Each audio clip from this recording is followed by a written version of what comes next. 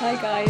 Cool. So I think we'll get started as it is. Welcome to Demandism episode 5, I believe we're on. And today we're going to be covering Content Distribution 101. But before we get going, we've had some feedback that we're not very good at introing everyone to everyone. So let's do that this time. First of all, I'm Alice, CMO at Cognism. And then I will hand over to Fran to give a little intro. Hi, I'm Fran. I'm head of demand gen at Cognism. So nice to be here. And then Binal, do you want to introduce yourself, our guest for today? Yes. Hi everyone. So my name is Binal and I'm one of the SEO and content execs here at Cognism. Yeah, we brought Binal on as our guest speaker today because she has been running our LinkedIn company page strategy for the last, 6+ months. Binal must be now. More, maybe even 6, 7 months, yeah. And has done a phenomenal job with it. So yeah, we're excited to have Binal share with us like all the good and the bad things that we've done. But also, if you're wondering if you're in the right place, we're not ones to normally brag, but I thought I would bring this up because this happened yesterday, and I thought it was great timing given that the whole the subject matter of this webinar is all about content distribution, and a part of our key channels and our strategy is our LinkedIn organic page. And the fact that we were, called out just to say that doing a good job, I think, hopefully means you're in good hands here today, and we will be able to give you some very actionable advice and tactical things you can go away and implement But before we do, in the spirit of introducing people, Liam's joined us. Liam, do you want to do a quick intro to yourself? Yes, I'm Liam and I head up the demand gen team here at Cognism. So everything in creating that sweet demand. Great to meet everyone. Amazing. Cool. So we're just going to crack on into the content and start off with scaling your company LinkedIn page. So a bit of background, we started with about 3K followers probably 2 years ago now, and now we're nearly at 28K followers. And we've seen a lot of velocity in that growth in terms of follower growth since we changed the way we did things. So no better person to bring on to talk through what we actually have done to achieve this phenomenal increase in followers and growth of the page than Binal, who is actually managing it day to day. So yeah, take it away, Binal. Great, thank you so much. So I think to start with, when you're thinking about the improvements to make to LinkedIn, you've got to really just go back to the basics. What is your goal of the page? Now, as a channel, LinkedIn, it should just purely be value-led. You should not be using it to self-promote yourself. We found this out the hard way. We weren't getting the engagement that we wanted. So this is what we've learned. It's an organic channel designed to help educate your audience and build awareness. Think of it as kind of like the tofu part of your content distribution strategy and your overall demand gen approach.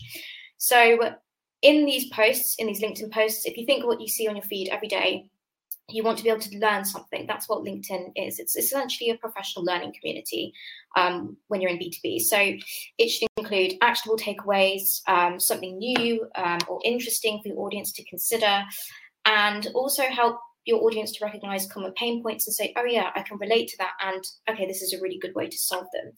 So this is sort of a mantra that I have, Alice has kind of ingrained in my brain now. So with every post, I kind of ask myself, if I was scrolling through my feed on LinkedIn, is my post valuable enough that I'm going to consume the content in feed in moment? So am I going to stop, consume, and then take away something really valuable? So where can your valuable content for these LinkedIn posts come from? So for us, we ask our sales and our marketing teams. We listen to customer calls. That way we can understand what the pain points are. Regular research into key trending topics. LinkedIn in itself is a huge resource for this. But we also work with a subject matter expert, which we've covered in a previous expert. We work with Ryan Racer, so he's got some great insights. And even his own channel is a great resource for the company channel.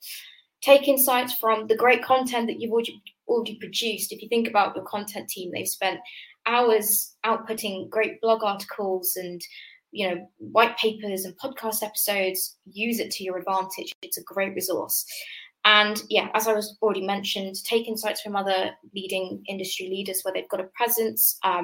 So this is kind of a few, I'm guessing, of the many valuable content ideas to form your LinkedIn posts.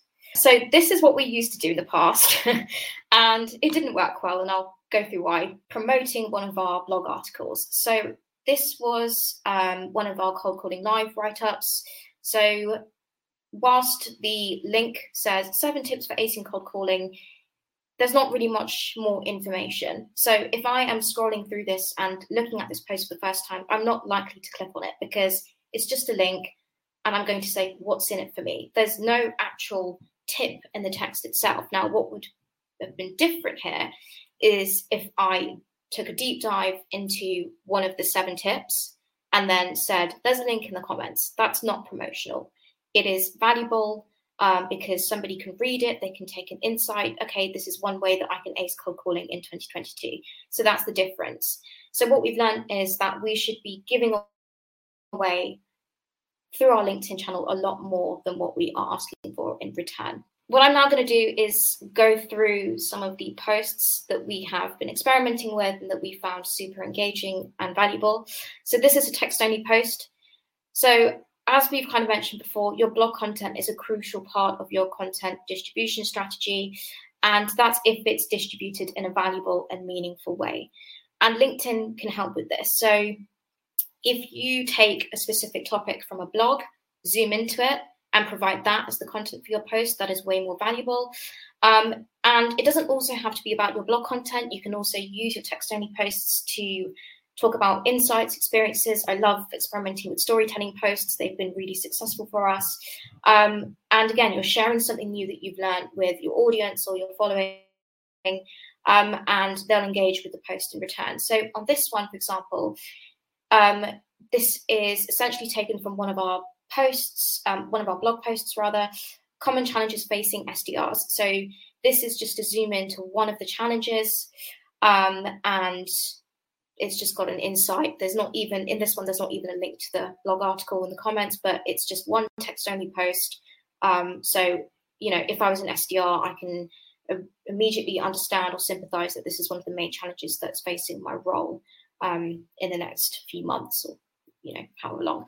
So that's the difference with those kind of posts. So this is a text and video post. So this is something that we kind of got inspired from with the whole Chris Walker Refine Labs style. So this has been, you know, this is kind of how we immediately started brainstorming with the value-led approach. So we have our new episodes of the podcast that come out every week. So we wanted to sort of revisit how we were sharing those, because in the past, we would have a very small supporting text about the guest speaker, not really give much away, and then just a link to the subscription link or to the episode link with a video. And we realized, again, that's too promotional. It's not really what LinkedIn should be used for. So this time now we use text and video posts as an opportunity to not promote, but share the podcast in a meaningful way. And we don't have a super forceful language. We don't say, here's the link. We leave it in the comments below. So this was from one of our recent episodes with David Delaney. So we've just got the video snippet and then just some supporting text. And then if people are interested, they can go and check out the podcast and the links in the comments. So yeah, we do the tag, we tag the speakers, say there's a link in the comments, make sure that there's a key insight in the actual post itself, so something supporting the video. And something that we've learned as well is, obviously, if you're on LinkedIn, normally if I'm scrolling personally, I don't have time to watch 50-minute to an hour videos. So we've found super useful the square format snippets. So we've got a great video person. She's amazing at this. So she will take one podcast episode, split them up into video snippets, and use that kind of center each one around a different topic. And that for us has been a lot more successful. And it means that your audience can consume the episode in bite-sized chunks and take something away super easily. Something actionable, something super valuable very quickly. So I'm going to talk a little bit more about some of the other value-led posts. So these were actually centered around optimizing what we were already dealing with. So a great example is carousels.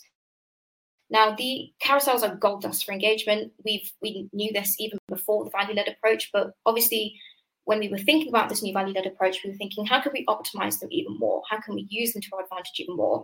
In the past, I think we were using carousels purely for hiring posts, I believe. Don't think we were using them for anything else, really. Whereas now, if I'm briefing in a carousel to our lovely design team, I will take a section from a blog. It's a step-by-step or really actionable, valuable tips or tricks, and turn that into the carousel. So this is an example of one, the revenue-driven email marketing checklist. And then in the actual text of the LinkedIn post, it is expanding on the topic a little bit more generally. And so for example, we might include quotes from our colleagues or insights from somebody that we've interviewed. And again, immediately your followers can, or your audience, they can flick through the slides, save it. They've immediately learned something new in feed, in moments. So these have been really great for us, and we've just found an even better way to optimize them. So again, polls. Audience, they love polls. They just engage with them. But again, there's so much more that you can do with them when you found this out. So what I will now do is I will do a poll, but again, I don't just give the question and then just say vote now. I'll give some background around the question and then go into the question. So you just kind of lead somebody into it. And then once the results are in, maybe a week later, I will do a follow-up post. So I always do these survey says type posts, and I will give a rundown of the results. And then what these follow-up posts really do is give you an opportunity to provide even more value for you. And these follow-up posts are great because your audience might miss the poll. And then this way they can have a look and see, okay, this is what the results are. There's something new here. There's, some more information. And then what I will always end it on is, if you didn't get a chance to vote, or if you've got thoughts on this, let us know in the comments. And that just keeps the conversation going.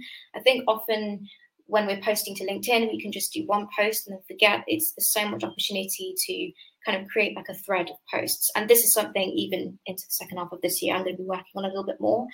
But yeah, this is just something that we've done and found really, really fun to experiment with when it comes to polls. So definitely recommend doing these follow-up poll posts if you haven't done already. So I want to talk about the exceptions, because when it comes to webinars, live events, there's no reason you can't share that it's happening, but you just have to lead with value. So instead of saying, we have a new cold calling live episode that you can feature on, you can volunteer, here's the date, here's the time. If I'm scrolling through, for the first time, what even happens on a cold calling live? Okay, it's around cold calling. What does that mean exactly? So what we now do with these kind of posts, and I think later on in the presentation, we'll kind of take a better look at this. We will have a text and video post, and then in the comments say, this was taken from one of our cold calling lives. If you're interested in signing up for the next one, you can do. That way it's value driven. And instead of posting the link to the sign up in the actual body of the post, instead of doing that, putting it in the comments means that it's not super forceful. And again, it's just value driven. That's just what you've got to always be thinking, lead first with value.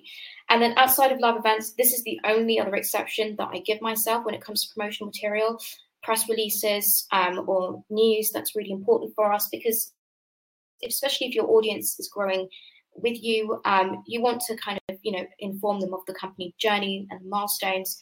So those are the only other exceptions that I'll give, because they do get great engagement. But apart from that, I steer away from, promoting events if they're not value driven. And you just have to be strict with yourself. I think this is something I had to kind of get used to, that this is something that I was managing. So if somebody said, oh, hey, can you promote this? I'd say, sorry, this isn't value driven. So I just had to be a bit brutal with people, just say no. And it's paid off. So that's the only other exception. So yeah, speaking of why it's paid off, these are the results. So I'm not going to go through these number through number, but essentially you can see, so in February, this is the other thing, like this has been quite a immediate shift for us, and we've already seen the payoff really quick. So around mid-February time, this is when we decided on this value-led approach. This is when Alice came to me and said, I think we need to revisit what we're doing with LinkedIn. So I went away, did some brainstorming, spent the sort of next half of February brainstorming different posts and just making sure that we were heading in the right direction. And then almost immediately we were exceeding our engagement target, so much that we actually changed our new engagement target to 6,000 last month.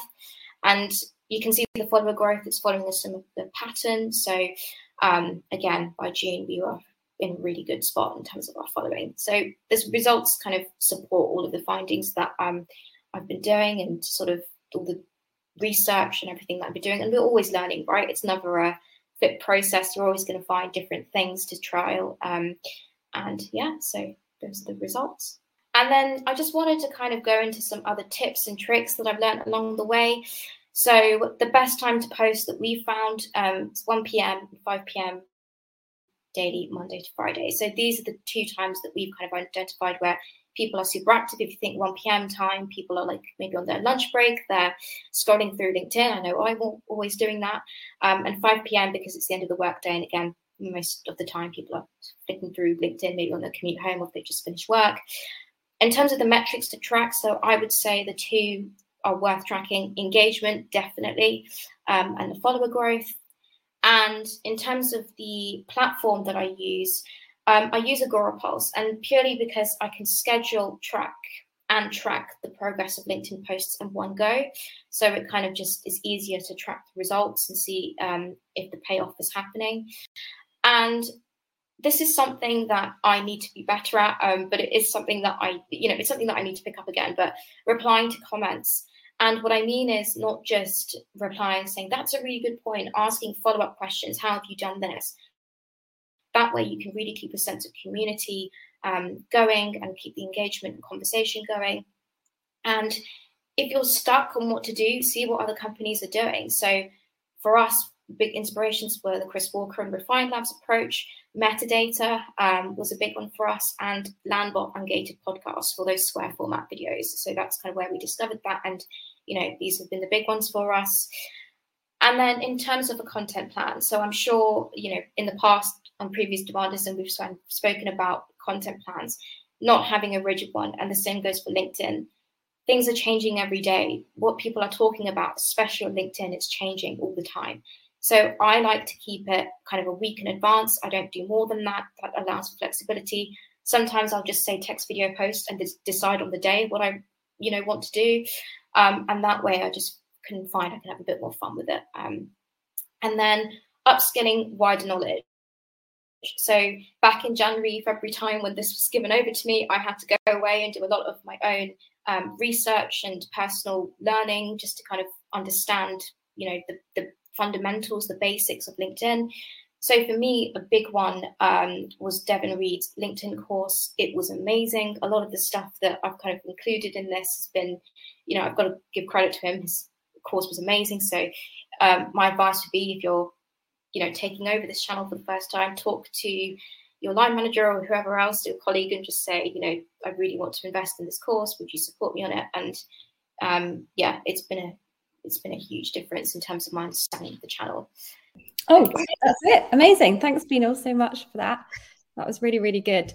And yeah, Binal's been managing this as I said, for us purely like on her own, and has all of those great results have come from her work and research and understanding how to be value driven. So I think, hopefully loads of great insights there for everyone. And I'm just going to take Max's question. So what tips would you give for multi-product companies that target multiple personas? So first and foremost, what I would do is find out who is actually active on LinkedIn, because it may well be that some of these personas, LinkedIn's not actually the channel for them, and it may be somewhere else. And then what I would do is I would run a test. So I would probably go for 2 months, and I would actually split out the personas, and I would use all the best types of value-led engagement tactics that we've actually covered now. And then I would look and see which ones are resonating most, so which generate the most engagement per persona. And you'll also be able to see where your follower growth ends up coming from as well during that time. And I think that will give you a good steer to look at actually, okay, so LinkedIn for us is working really well for these personas, and that's where we're going to double down. And it might be that you need to go and find the others somewhere else in a different channel that's going to be better fitted for them. Or you might find that it's, they all are loving the LinkedIn. And then that's probably where you're going to need to supplement your organic with some paid as well to enable you to actually really target most effectively. But that would be how I would approach it. Okay, and then I wanted to cover go on to content distribution more generally, because I think it's it's an interesting one. It's obviously very topical right now, content distribution, and people are talking about it and saying, don't just post once and forget, create and distribute forever. But there's not a lot of tactical advice on how you actually do this. So we have really been trying to work it out for ourselves at Cognism. The LinkedIn company page is like one place that we're doing that, but there are lots of other areas that we're doing distribution in as well. And so we did try out having one person solely focused on the problem of content distribution. And we had them in their role, focus on it for like 4 to 5 months, but we didn't really get the results from that we were hoping for. And I think it became clear to me that actually focus wasn't the problem. It was actually about tying what we're trying to achieve with distribution to strategic objectives of the marketing function. And actually, it does need to be multiple people who are involved in it to maximize the impact you're going to get. And we're going to touch on lots of those different teams and who is involved in that process now as well.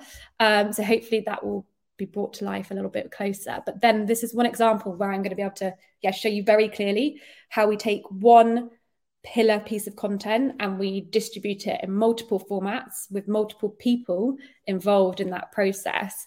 So hopefully that will give you some ideas. So we run this very much like this event. This is our sort of live marketing event, we call it. And we run a similar one for our sales persona, which is called Cold Calling Live. And this happens on a bi-monthly basis. And we look at, we've kind of broken down where we feel like the channels and opportunities for distribution for this are after the event. So we can repurpose that live cold calling event for a podcast, very much like we do with the Demanderism episodes. We could do social media posts. They can form a lot of what the organic LinkedIn content that Beanor uses. We can run paid ads, which we'll go on to later, exactly how we do that and how we think about splitting a big piece of content into chunky pieces of content for our paid ads and how we bucket those. It can also be the basis of blogs. It can feed in the newsletter that we run, and it can be basis of a bigger, longer form written piece of content. And also our subject matter expert can also promote it as well. So these are all the different ways that we can and do distribute that one live event. So it takes an hour of time for Ryan Reset, who's our subject matter expert, and also one other person. And from that, we get so much value, and it just rinses and repeats. So this is just an example of Ryan sharing it on his own profile and distributing it in that way. And there's also the podcast. So then it will go on to our podcast. That's actually some of our best listened to episodes for our sales persona. And there's no reason that you can't, just take the live webinar event and make that into a podcast with a little bit of editing. And then blogs, it becomes the basis for written content, because often people digest things in very different ways. And so we have found that actually having blogs about the live event is very useful, but also it's a great time for us to come up with other content ideas, because we try and keep them all very engaging as well. So we have questions, we see where the engagement comes from, and that gives us better ideas for what we're going to write about as well. So also blogs.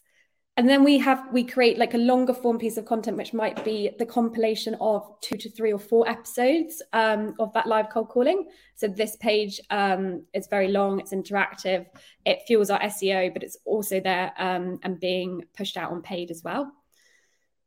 And then speaking of paid, we run snippets from those live events in paid ads. And these tend to sit in our thought leadership and content buckets, which we'll cover later. And they get amazing engagement as well. And organic social, finally. It is great content for Beanor to use to actually put into all of the things that we just talked about now. It comes from a lot of those like sort of live events or other pieces of content that we're producing, becomes the subject matter of what Beanor's able to post about later on. So that's just a really like practical. And we do it another way as well. We use it in the newsletter too. So that's literally one piece of hour-long content, and we use it in all of these different ways. And there's a whole load of people within the team who'll be responsible for delivering that in different areas. So that hopefully that's sort of brought to life the different ways in which you can take one thing, reuse it time and again, and actually distribute that much further. And so now going on to paid social for a content distribution channel. So I think this one is interesting. We've covered organic, but we didn't want to not talk about paid social, because for exactly the reason that I was actually touching on a bit earlier with Max and sort of, I guess, his pain point in having multiple personas. Paid social gives you a lot more freedom in terms of targeting and what you're able to do. So I will hand over to Liam to talk through how we're approaching distribution on paid. Yeah, hi everyone. So there's absolutely no reason why paid social shouldn't be a content distribution channel.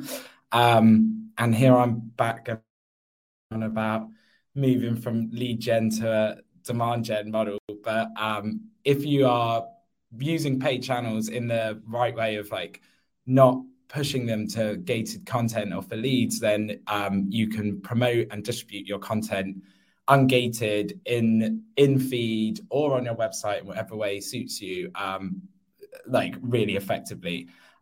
So there's some actual benefits for using paid social over like an organic following or creating an organic following. And that is that you can target very precisely on paid social. So you can really distribute it to the people that you need to get in front of and eyes on.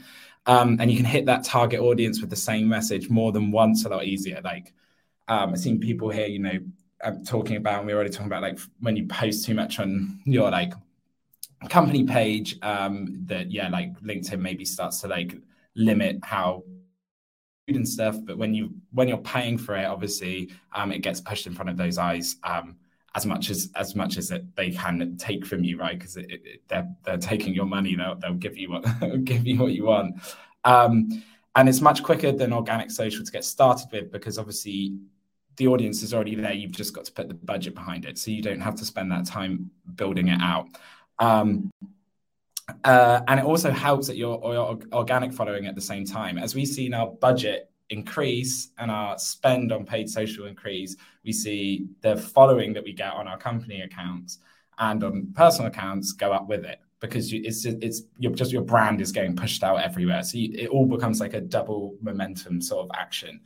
And then you can easily distribute it in different formats across channels and audiences. So you can break out those campaigns and build out like carousels, videos, static images, and you can build that all at the same time, as you might have to take in more considerations when you're doing organically, like what you're going to do with this post and next, and so you can have it all running at once. But the main con, obviously, is you need money for it. But if you have the money for it, it's a great way to just get your content out there and distribute it quickly. So what channels can you use, or like I think are good channels for B2B especially? So I've put here LinkedIn, Facebook and Instagram, YouTube and TikTok. And I'd say each have separate considerations for starting that you want to think about. So LinkedIn is by and large, I've probably add Twitter to here as well. I'm just thinking about the things that we're basically considering using or using, but each have separate considerations for starting. Like LinkedIn is by and large the best for targeting. You can hit in B2B, you can get people really accurate, and you can get exactly the people you want, but you are going to pay more for it. The CPM a bit more expensive than say Facebook or Instagram. Facebook and Instagram is great. You can get much more impressions for your price and for the cost point, but you'll have problems with targeting in it natively. So we use a tool, Metadata, to help us target better. But that is like a major thing about Facebook and Instagram. Like you have to sort of sort out your targeting to get the most out of it. But you can do it natively as well. But it's not going to be as like accurate as it is on LinkedIn. And then the other two, the first two, we started. If I was on the first two, and the last two we're sort of looking at. Want to do more on YouTube, and actually we're looking at doing that now. You can get very granular in your targeting on YouTube. It's just that the videos that you want to create need to be a bit high production. I think YouTube's closer to TV in that kind of the ads you create. You can't really be low production on it. You're not getting results. So that's something we're looking at doing now, which then takes a little bit more time. And TikTok is really new for us, but you can also target here quite granularly, targeting on hashtags. So people who are literally just posting maybe like B2B marketing, sales coaching. And then I think there's different ways, though, because of the audience is still so much wider and the targeting isn't as good.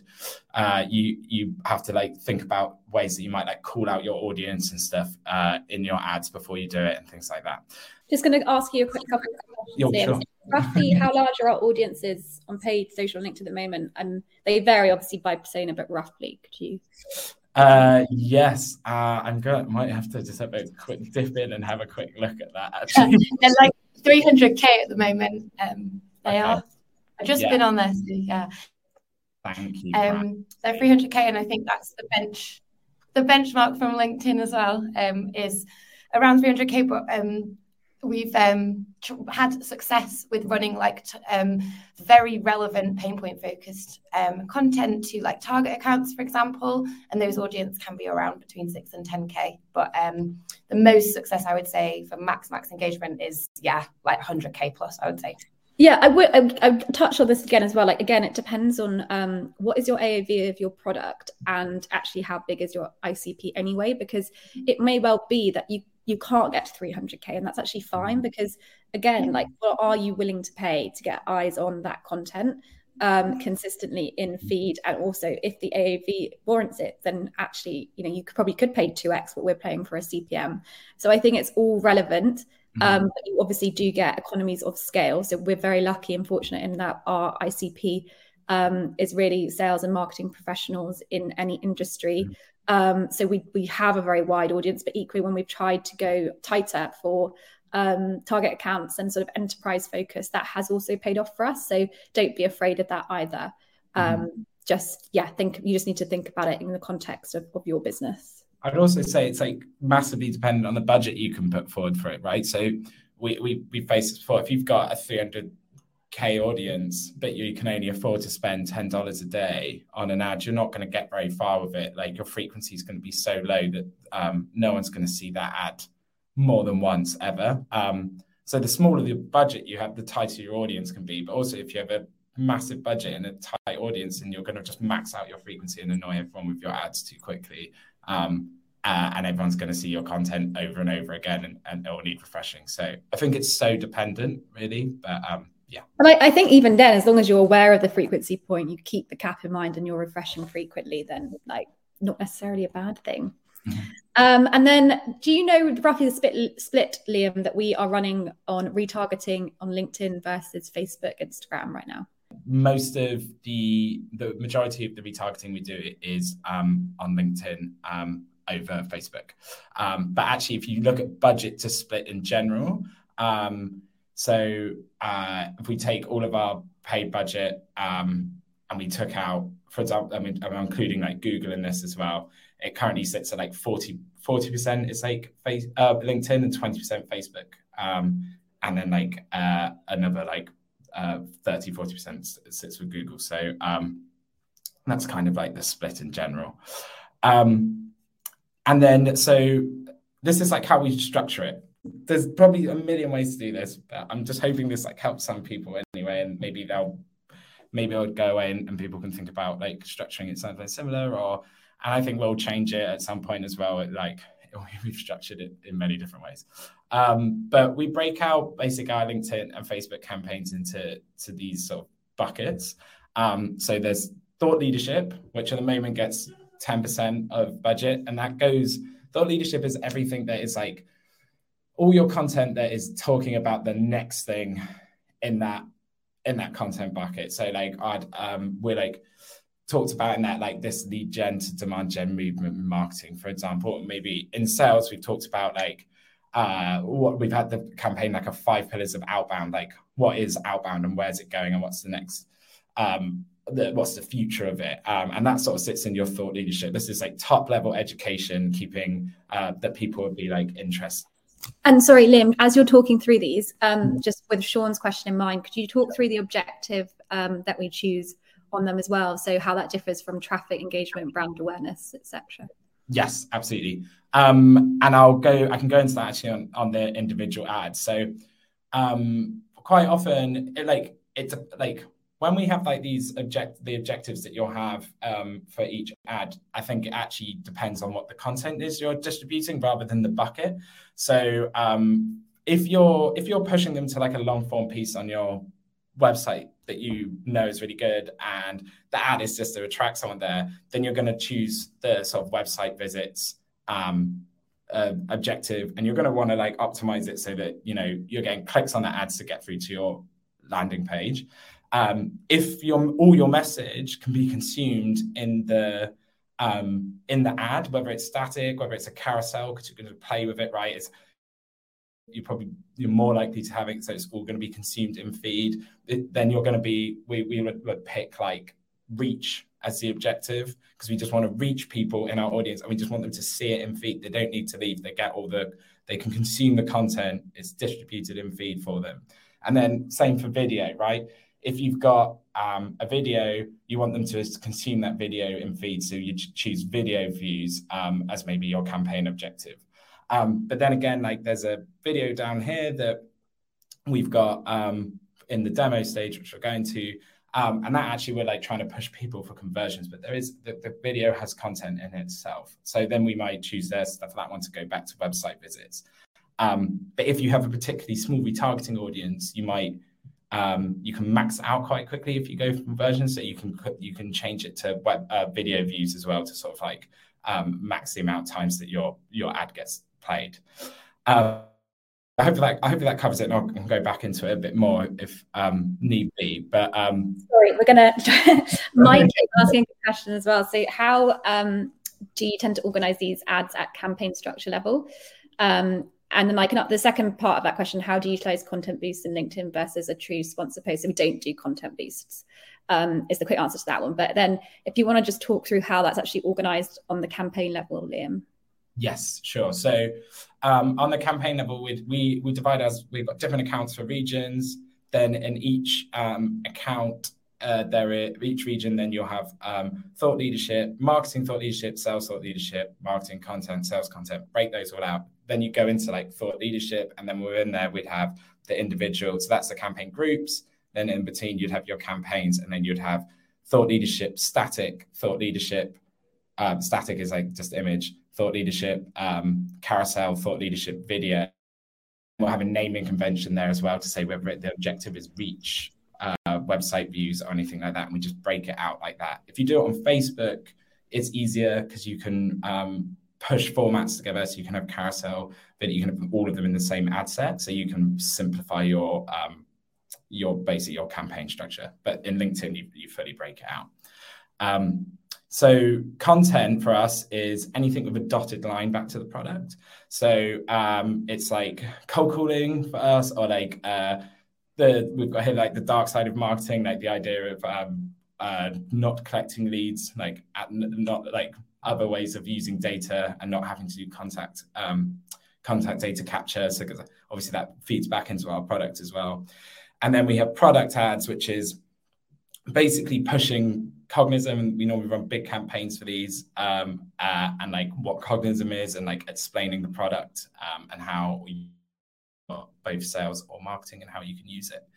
And then we have social proof, which is obviously is running all of our case studies and reviews and things like that, and pushing those out into the audience. And then we have demo, which is pushing for like a demo conversion based stuff. But here, like, you can use content again in here. So like this one in the top, sort of the top of the bottom right corner, we've got Dave, who's our sales leader, and he just like addresses the audience, gives some like information about Cognism at the same time, and it's just like much more interesting than just like grab a demo ad. So it's like another way of getting out there. One thing I would also just touch on, because I'm just conscious, like we're talking at this from like a point of having quite a lot of budget that we're able to put into these, and so it might be that you don't have a large budget, and so splitting out your budget into what is now like 5 different campaigns, and then even further down from that, is not something that's going to be practical for you. So I guess from my perspective, if I was looking at like what I would do in that situation, I would combine like thought leadership and content together. And I would combine the product and social proof together, and demo is just retargeting anyway. So you could get this down to just 3 buckets. This is probably like if you're in a position where you do have a larger budget to spend and you're able to like split them out in this way. Just wanted to quickly mention that. yeah, and that's like totally true as well, and exactly how we started. Really, we only split this out more as the budget increases, and in fact, in that way, it helps you spend that budget right and distribute that content more effectively. So, if you've got less budget, you tighten it up, and if you've got more, you can't start to expand it out, and then this is sort of what really worked for us in that way. And in terms of like the audience that we're going after is we've got our marketing, our sales audiences broad, and we just try and we're trying to hit all of that cold audience. It doesn't matter where you are in like whether you've seen another ad before or anything like that. Obviously we're doing retargeting for demo, but we're not funneling it out. We're going all of the ICP all at once.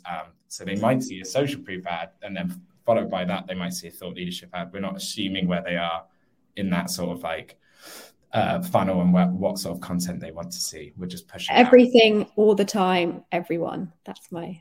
There you go. Better summed up than me. But yeah, that's kind of it. And I'm happy to answer any more questions as well.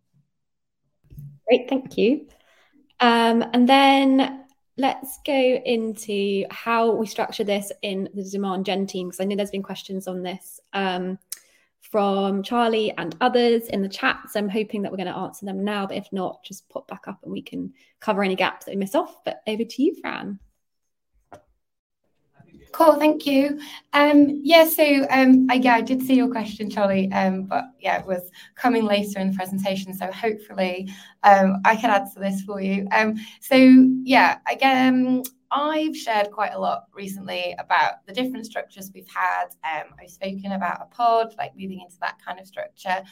And we've taken a lot of these like lessons that we've learned, and we've come up with this new structure for like, the way in which we're going to approach DG.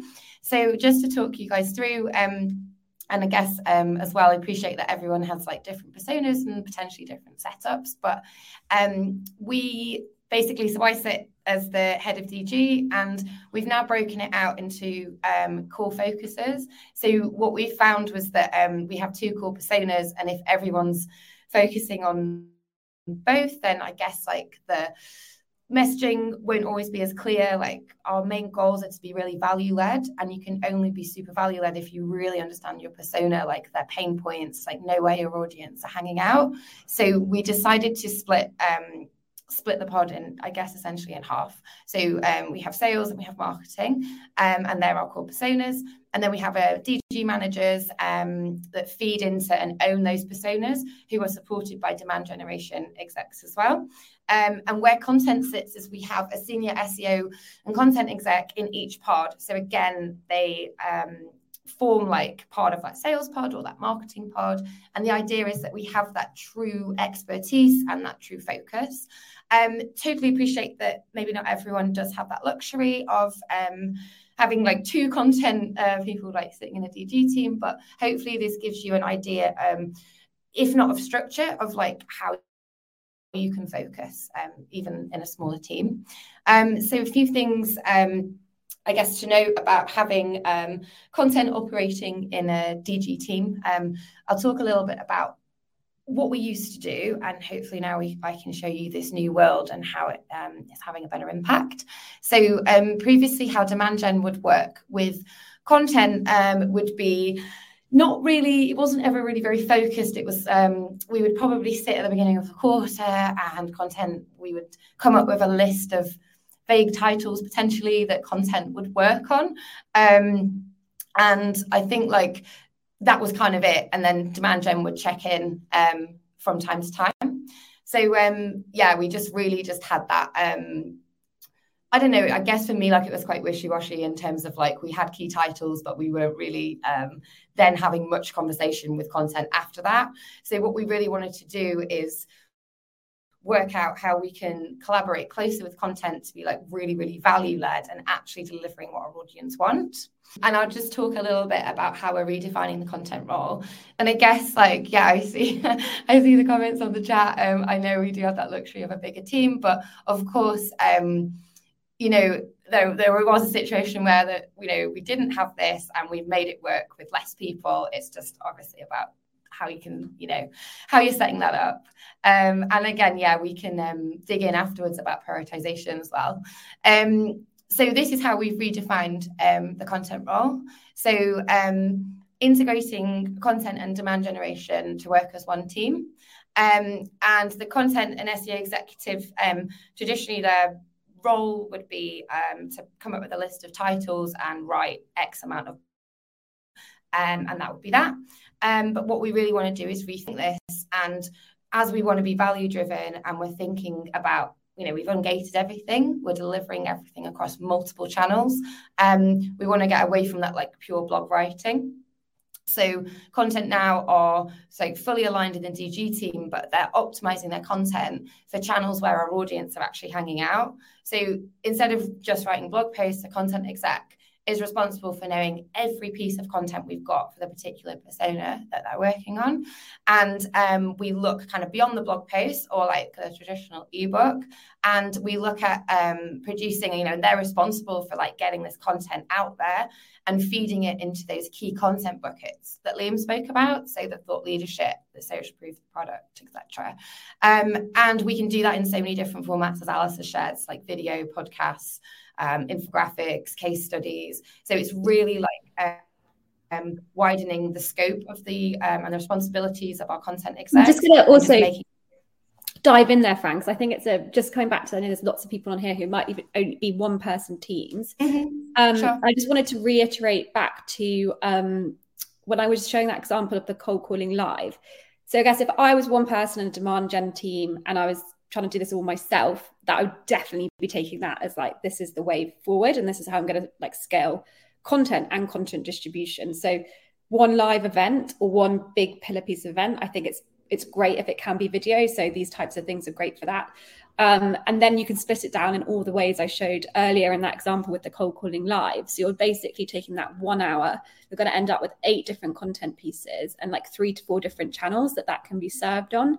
And the great thing about like a live event is you don't necessarily need like massive expertise on the content side to write the supporting content, because a lot of it can come from all of that was spoken about in the event as well. So you can lean on freelancers to scale that, etc. So I just wanted to like touch back to that and say, I guess we're going into like scale mode now. But if we were back to sort of the days in Vauxhall when it was just a lonely team of one, that would sort of be the philosophy and process I guess I would take. And yes, it will take a little bit longer than it will with a team that's got like their in-house designer and videographer. But again, you could 1 hour, one live event, 8 pieces of content, 3 to 4 channels that you can serve it on. I think the key is doing the research to understand what channels are going to have the most impact for your audience. And sorry, back to you. I just wanted to dive in with that. No, that's fine. No, of course, super valuable. And absolutely, it is all about that focus. And this is very new to us as well. So we have operated in a world where it's just been a couple of us, and we've had to just say, we're going to focus on this one piece of content, but we're going to just distribute it really, really well. So I guess maybe just to think of it differently, instead of if you are like a team of 2 and have one content person, maybe it is about not just producing a blog post, but working out like different ways you can distribute it. So like Alice said, like pivoting towards maybe an event that can be sliced and diced, as opposed to just looking at it. Because I know when I used to look at it, it was quite tunnel vision. The content would literally just write and that was it. And now it is quite exciting, like, seeing them be part of like other DG initiatives. So really the content for us sitting in the DG team, they're part of key campaigns. They focus on high intent pages that convert. And again, that's another thing. If it is like a resource issue, then and you're a small team, we found that focusing on high intent SEO pages was something that really, really paid off. So if you don't have the luxury of somebody only focusing on SEO, why don't you take those high intent pages where you're seeing the most traffic, the most time on page, and where you're seeing those like demo requests and where you're getting those conversions. And it's really important to focus on that and keep those high intent pages updated. as opposed, I suppose, just trying to do absolutely everything all at once. I guess that would be another advice for focus. I just think that's just wanted to give like a general update of, for us, like the changing role of the content role. Now, we do have content execs in the team, in the DG team, and, distribution is a core part of that. So, yeah, I'll leave it there because I think we probably have a few Got some questions. Yeah. So I wanted to go into Mike's question because this is a really good one and we can talk us through. I'm going to bring Liam in to talk us through. So how do we balance paid social measurement and direct attribution from in-platform tracking as well as self-reported to get a sense of what's working or we should do more or less of? So I think let's touch on, really important is the naming conventions, how that plugs into UTMs, the goals that we have set up on paid platforms so that we can get that insight in Salesforce. And then also we can talk about that self-reported attribution play as well. Yeah. Just to take it away. So I think as soon as you if you're not measuring just like from lead gen, you have to sort of take in like the whole approach. So we have all of our ads out in platform that we're measuring, obviously all of that, all of the engagement and all of the stuff in there that we can see whether the content's doing well and people are commenting, liking, and all of that sort of stuff. But then if we're linking back to the website, UTMs put in, and then we have first and last touch UTMs there. So if someone then comes to the website from like a Facebook ad and then they complete a form, then it will pull through that lead source as Facebook. And we'll be able to see that that's the source that they came through from. And they might come through from Facebook, right? And then complete a form to join a webinar. They'll say Facebook. And then next time they'll complete a form and they've come from an ad through LinkedIn. And then we'll see that first and last search UTM. So that gives us some sort of attribution. After they've completed the form, we have on our thank you page what we call like human verified attribution, or it's like self-reported attribution. And we just ask people how they found out about us. And because it might be that they click through from the ad, right? But actually they've been listening to Demandism for months now. And that's the first thing that pops to their mind. And that's the main reason they found out about us. So we piece all of that information to get some sort of picture about what content is working for us. How it works. We know that people are commenting on LinkedIn ads about cold calling. They're loving it. We're knowing that people have found us from cold calling live because they've told us in the self-reported attribution. And we know from our UTMs that people are coming through the ads on LinkedIn. And together we're getting some sort of picture then of where people are coming from. Yeah. And I would say so the in-platform paid social measurements should be telling you what content in each of those buckets is resonating most. So you will have your core engagement metrics that you want to set out. So we'll probably need to cover this all in a separate episode, but things like thumbs up ratio, like scroll depth, these types of things that you want to measure.